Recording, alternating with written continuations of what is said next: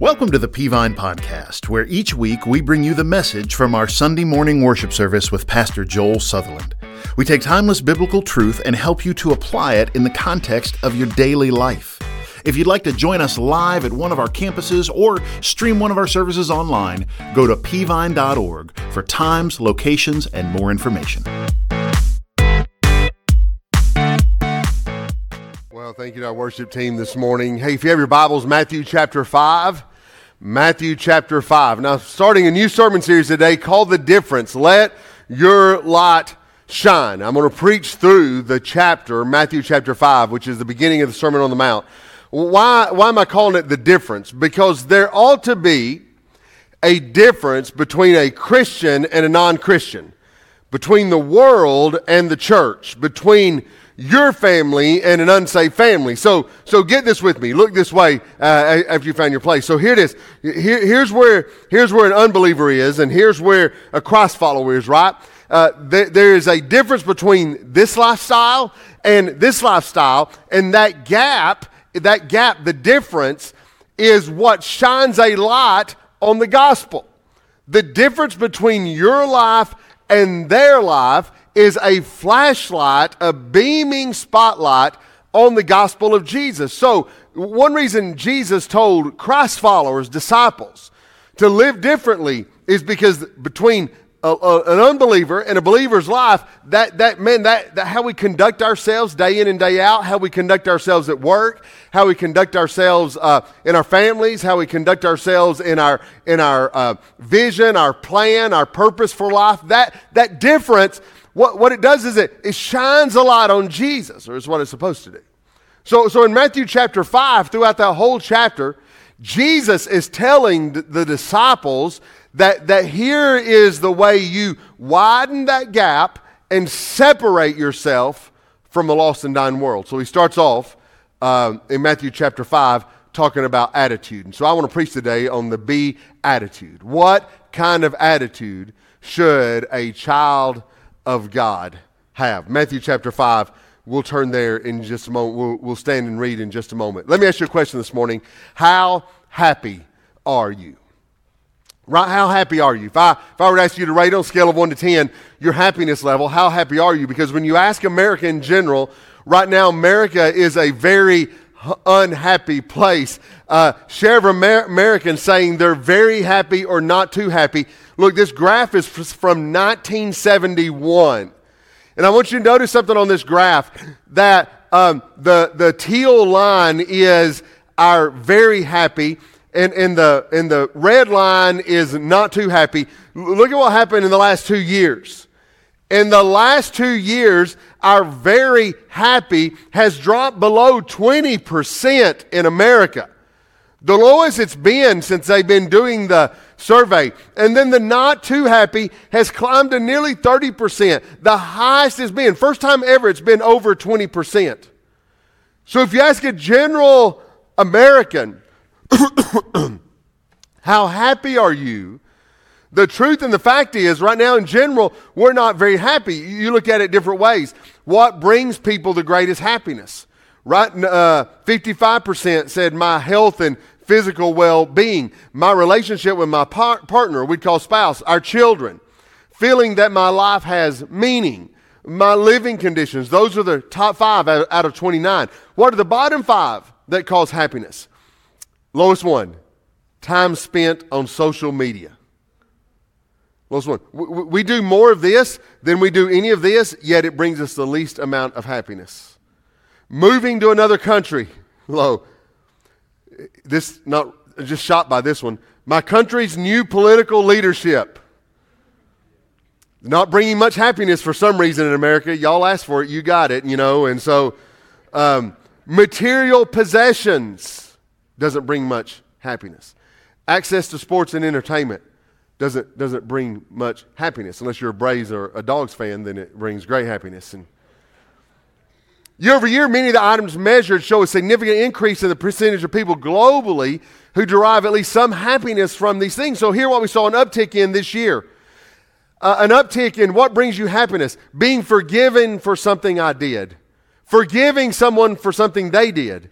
my personal safety and security, my health and physical well-being, finding someone to be with, all of that kind of put us over the charts on our happiness. And so here's what we know. We're not very happy people. We're not deriving happiness from the things that we think are going to bring us happiness. And in truth, we're not living in very happy times. If you look at America and the world in general, we're just not living in very happy times. So it begs the question this morning, should the Christian be different? Should the Christian be happy while the rest of the world is unhappy? Should the Christian be joyful while the rest of the world is unhappy? Should the Christian have an attitude of joy, an infectious attitude of joy? And the answer is yes, yes, yes. The joy and happiness we have in our hearts and our lives ought to be the difference the world sees in us. There's the gap. The world is not happy, but we should be. The world is not joyful, but we should be. And that joyful gap is what shines a light on the gospel. We are separated from them, and a spotlight shines on us in the gospel by the attitude of joy in our lives. And you say, well, preacher, why should I be joyful? A byproduct of a relationship with Jesus is joy. Remember, when you were saved, the moment of your salvation, the moment you put your faith and trust in Christ, remember this, the moment you were saved, God placed the Holy Spirit inside your heart and life to help you operate on a daily basis. And here's what the Bible says the fruit of the Spirit is. But the fruit of the Spirit is love, joy. The fruit of the Spirit is joy. The fruit of the Spirit is joy.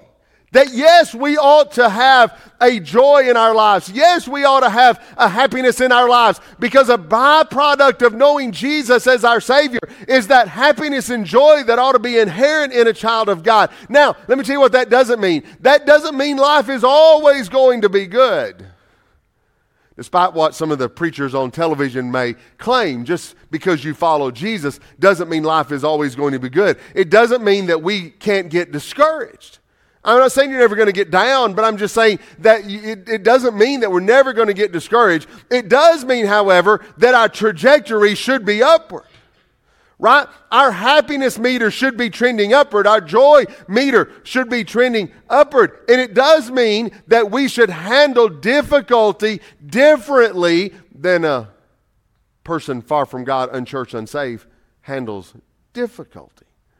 Because a byproduct of our life is joy. And in general, our life should be a life of joy and happiness. Joy is our difference. Hear me. Joy is our witness. Joy is our thanksgiving to God. Jesus, when discipling people, started it off right up front with joy and happiness as a difference maker. And here's what he said. We're about to look at what we call the Beatitudes, but look at the word Jesus used over and over. It's the word blessed.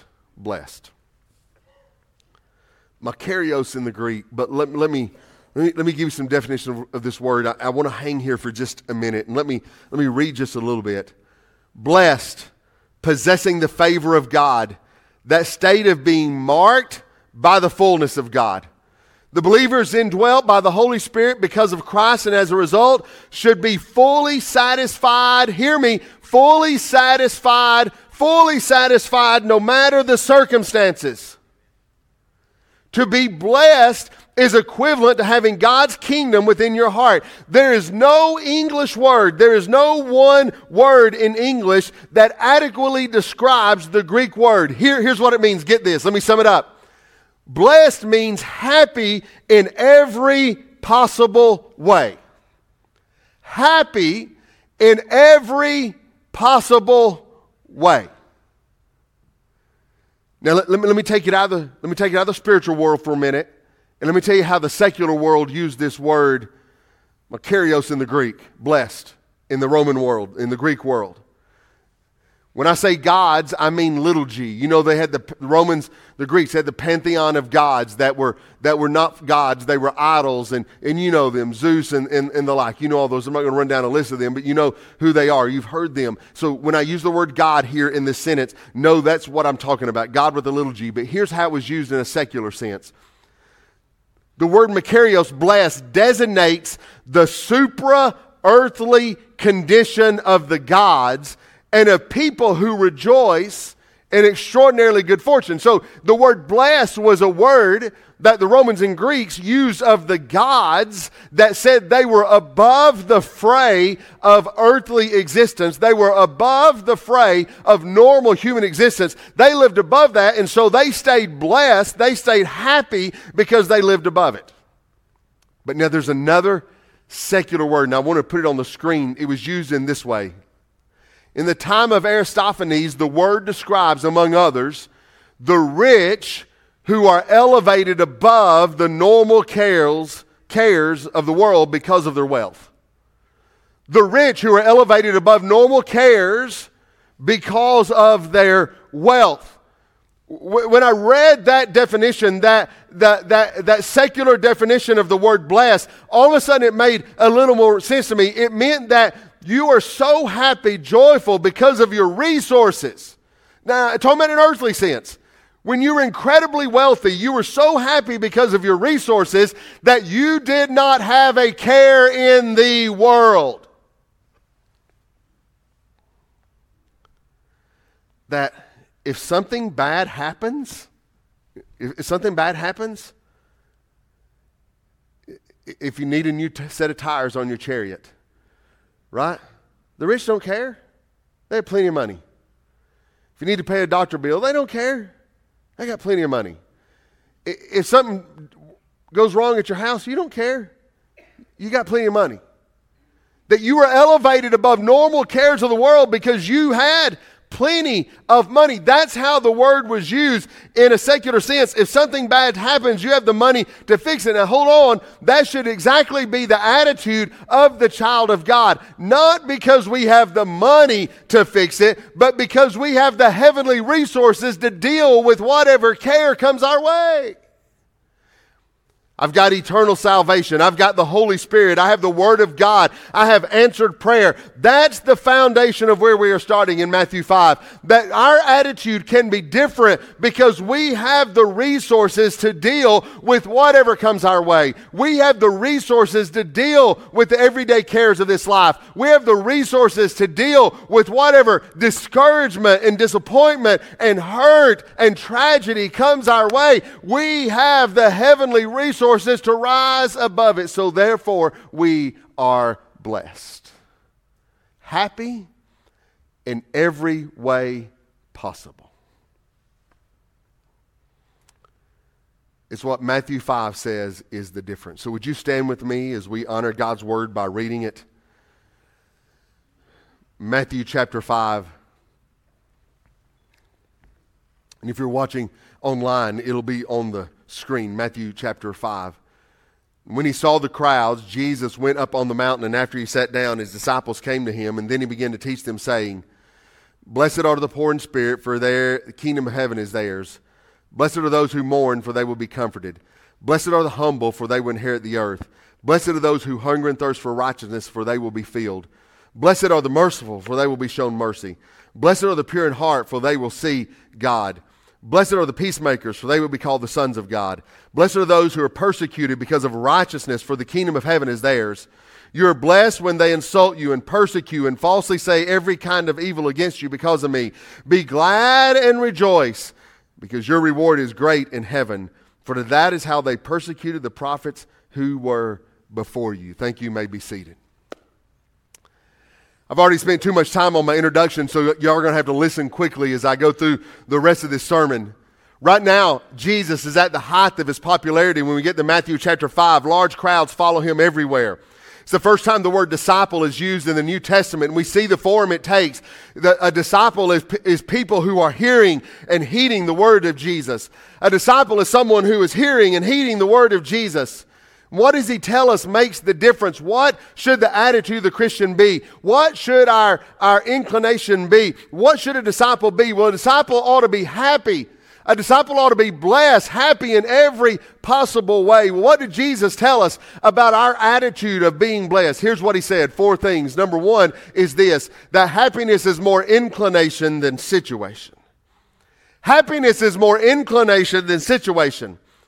The one thing you'll notice from this text is that nowhere does Jesus address our circumstances or situation in the context of happiness. Our attitude, our joy, our happiness, hear me, should not be determined by our circumstances. That's immediately the difference between us and a lost and dying world. A lost world's happiness, joy, and blessedness is always determined by their circumstances. But for us, our joy should not be determined by our circumstances. Get this, it should be our state of mind and spirit despite our circumstances. And if our attitudes follows our circumstances, that makes us no different than the rest of the world. Right? If our attitude follows our circumstances, that's what they do. If our attitude follows whether things are going well at the job or not going well at the job, that's what they do. If our attitude follows, our happiness follows whether our health is good or our health is not good, that's what they do. If our happiness follows whether the economy is good or not good, that's what they do. There's no difference between us and them when our attitude follows our circumstances, but Jesus is trying to tell us that happiness needs to be the supernatural inclination of the child of God. As we walk with Jesus, we know Him better, and through the power of the Holy Spirit, our attitude stands out. Listen, Christian, we've already been given so much by God, promised so much by heaven. Our attitude should be unaffected by our circumstances in life.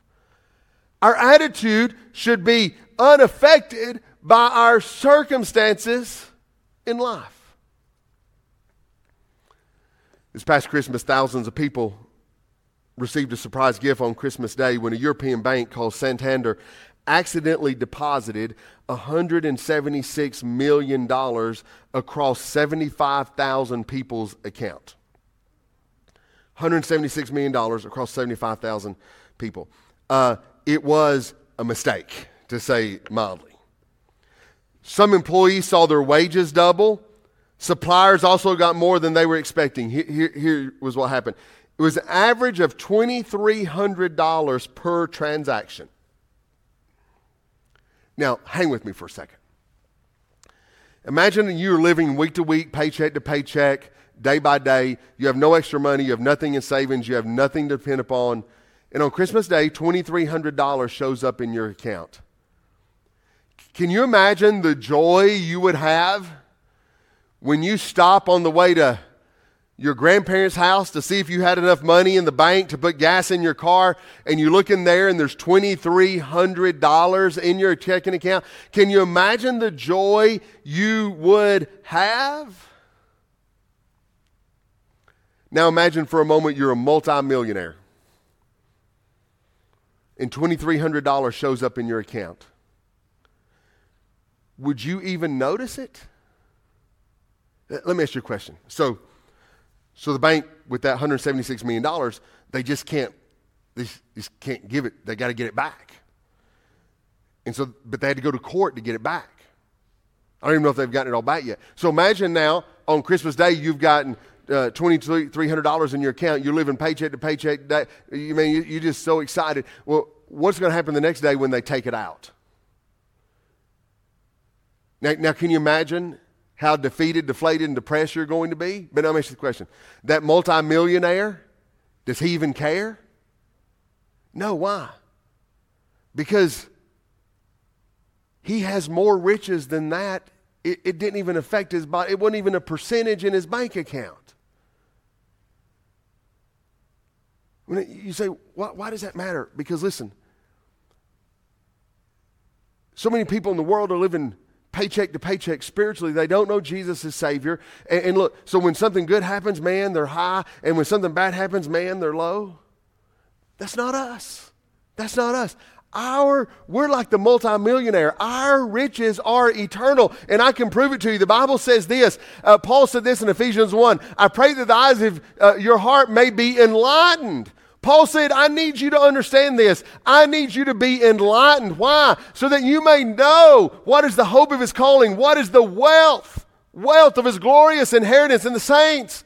Paul said you're going to live differently if you understand this one principle, that we as children of God have an inheritance waiting for us. We have a wealth of eternity as a child of God, and our circumstances should not affect that wealth of eternity. We have the wealth, a glorious inheritance waiting on us. The circumstances of the world don't affect that at all. That's why Jesus said in Matthew chapter 6, just the next chapter over, but lay up for yourselves treasures in heaven, where neither moth nor rust corrupt, nor thieves break through and steal. Jesus said your treasure should be placed up here with your inheritance. Your treasures ought to be in heaven. Why? So that the circumstances of this world don't control our joy and don't control our happiness. I want to ask you to raise a hand this morning, but are you guilty of letting good news get you up and bad news get you down?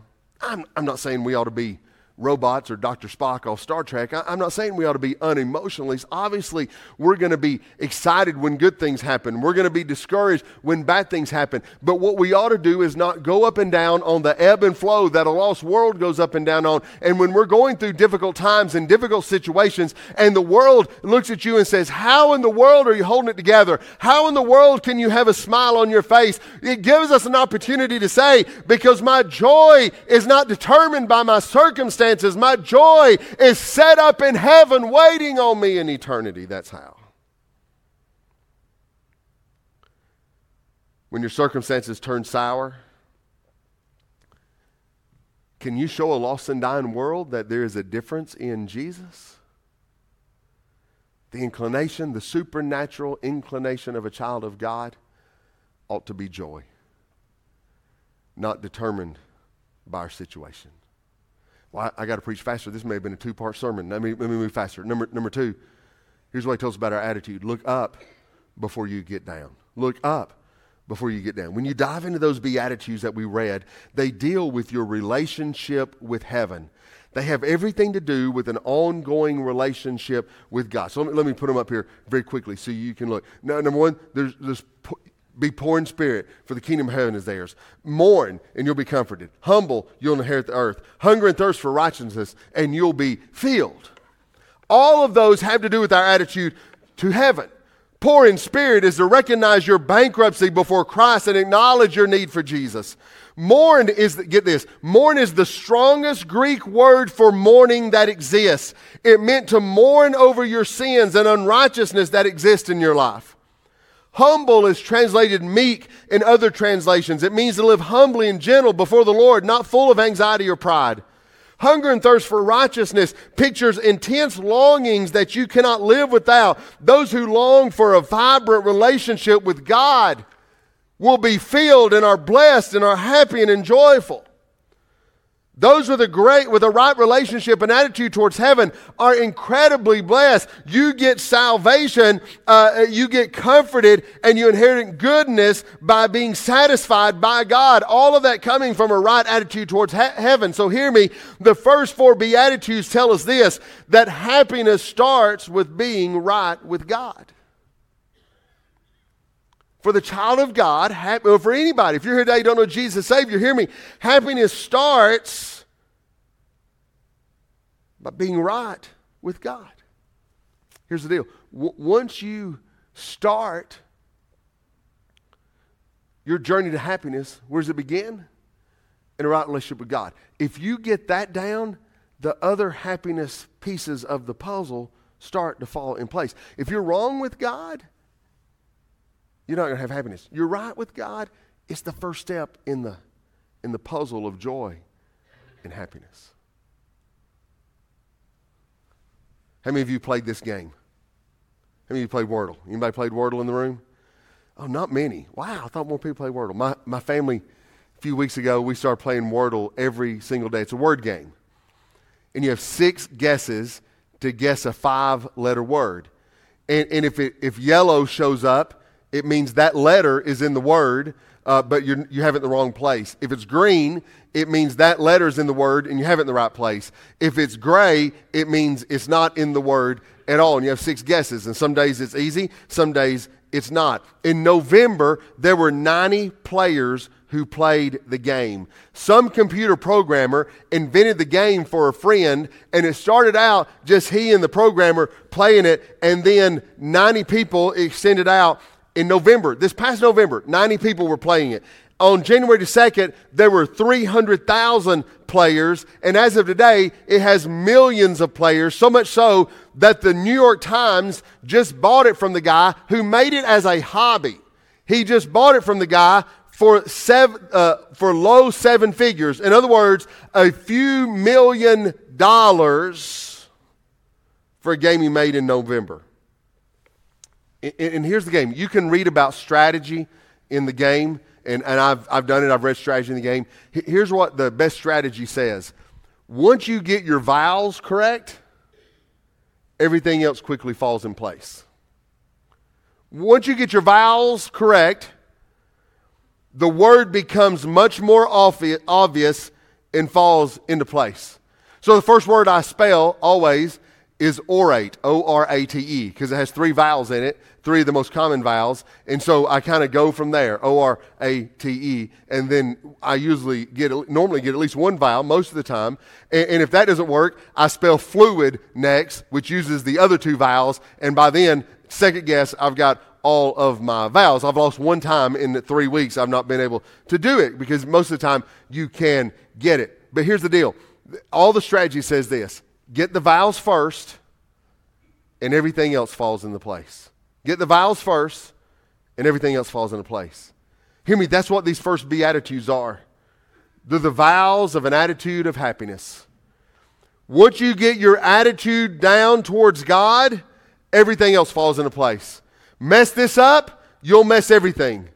If you're a person that thinks you can get by fine without God, sin with no remorse, full of pride, don't care about pursuing God at all, you will absolutely have no joy in your life, no happiness in your life, no blessing in life. And by the way, that's the way most people live. And that's why we don't stand out. That's why there is no difference, because we are not in a right relationship with God ourselves. We are not hungering and thirsting after righteousness ourselves. You want happiness in your life, joy in your life. Don't start at a doctor's office. Start at the altar with an attitude that's getting right with God. I'm going to skip some parts. Number 3, let me show you this. The next set of attitudes say reach out instead of tuning out. The next set of attitudes are for people around you, and here they are. He said, be merciful, and you'll show mercy. Pure in heart, and you'll see God. Peacemakers will be called the sons of God. Persecuted because of righteousness, you'll see the kingdom of heaven. All of these relate to those around you. The word merciful implies generosity, forgiveness, and compassion. It includes a desire to remove the wrong as well as to alleviate the suffering of others. If you understand the mercy you've been shown by God, you have no problem extending mercy to others. Pure in heart means clean in heart and motive, a righteous heart towards others.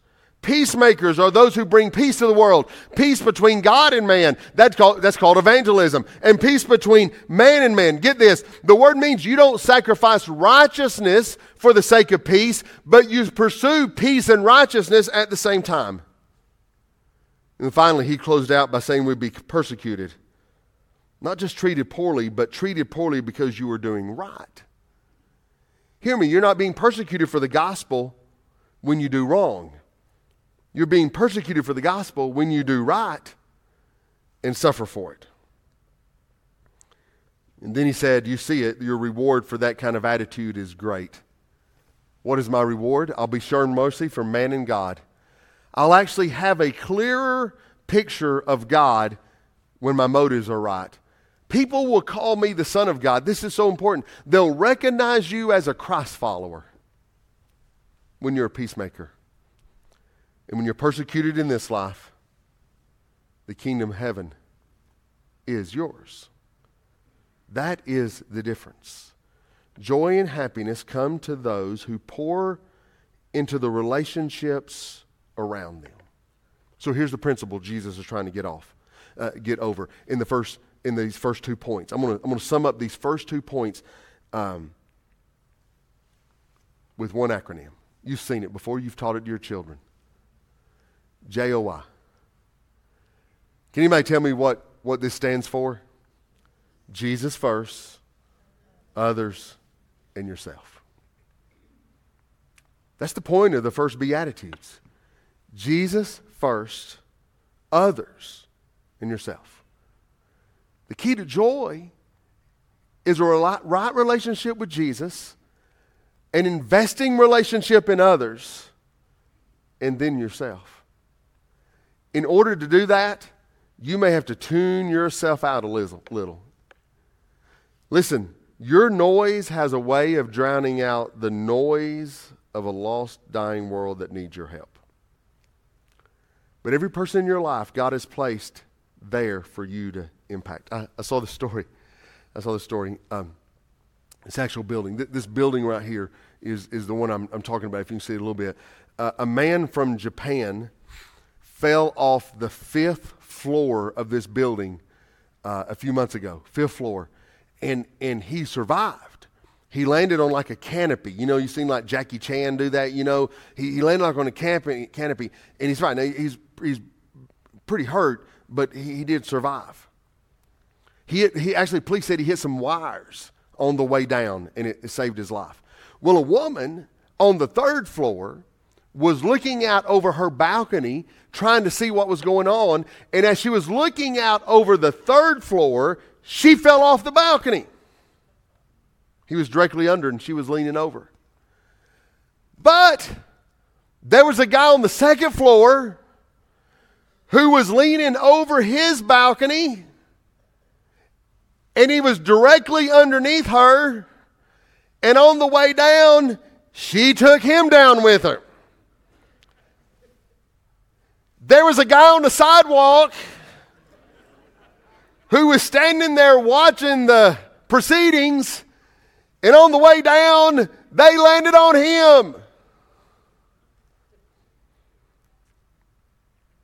All 4 people survived. I don't even know what to say about that other than this.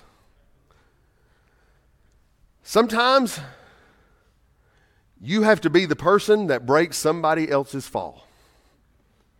That's the second thing he's trying to tell us. You'll find more joy in helping others than you will in helping yourself. And how often do we tune out the needs around you? That's what everybody else does. Everybody else says, I don't have time for you. I don't have time to fool with you. I don't have time to carry your burdens. I don't have time to help you in your problem. The rest of the world doesn't even have a God to pray to help them, to encourage them. Do you know what will separate you from others and bring joy into your life? Get this, joy into your life is when you reach out to help others instead of tuning them out. And that leads me to the last point. I'm finished. Jesus concluded it by saying this: you will always have haters. Well, that's not good news, is it? It's the truth. Did you know the more you stand out, the less some people will like it? When you help others, the devil will send his people around to try and make your life miserable, to try to take away your joy, to try to take away your happiness. And Jesus said, when the haters hate, be happy and rejoice. Ah, come on, Jesus. No. When the haters hate, be happy and rejoice. Why? Well, number one, you're in good company, right? They did that to the prophets before you who've now seen the reward in heaven. By the way, they're going to do it to me. So you're in good company. So get this. Jesus said when the haters hate, follow me, don't let it affect your joy. Don't let it affect your attitude. Don't let it affect your happiness. When you let the haters hate and they deride you for your Christ following, they deride you for how you serve Jesus. Listen, they deride you for your joy and happiness in your life. Get this. Respond with joy, kindness, happiness, and mercy. And they'll have nothing bad to say about you. Close your Bibles. Stand with me. I'm finished.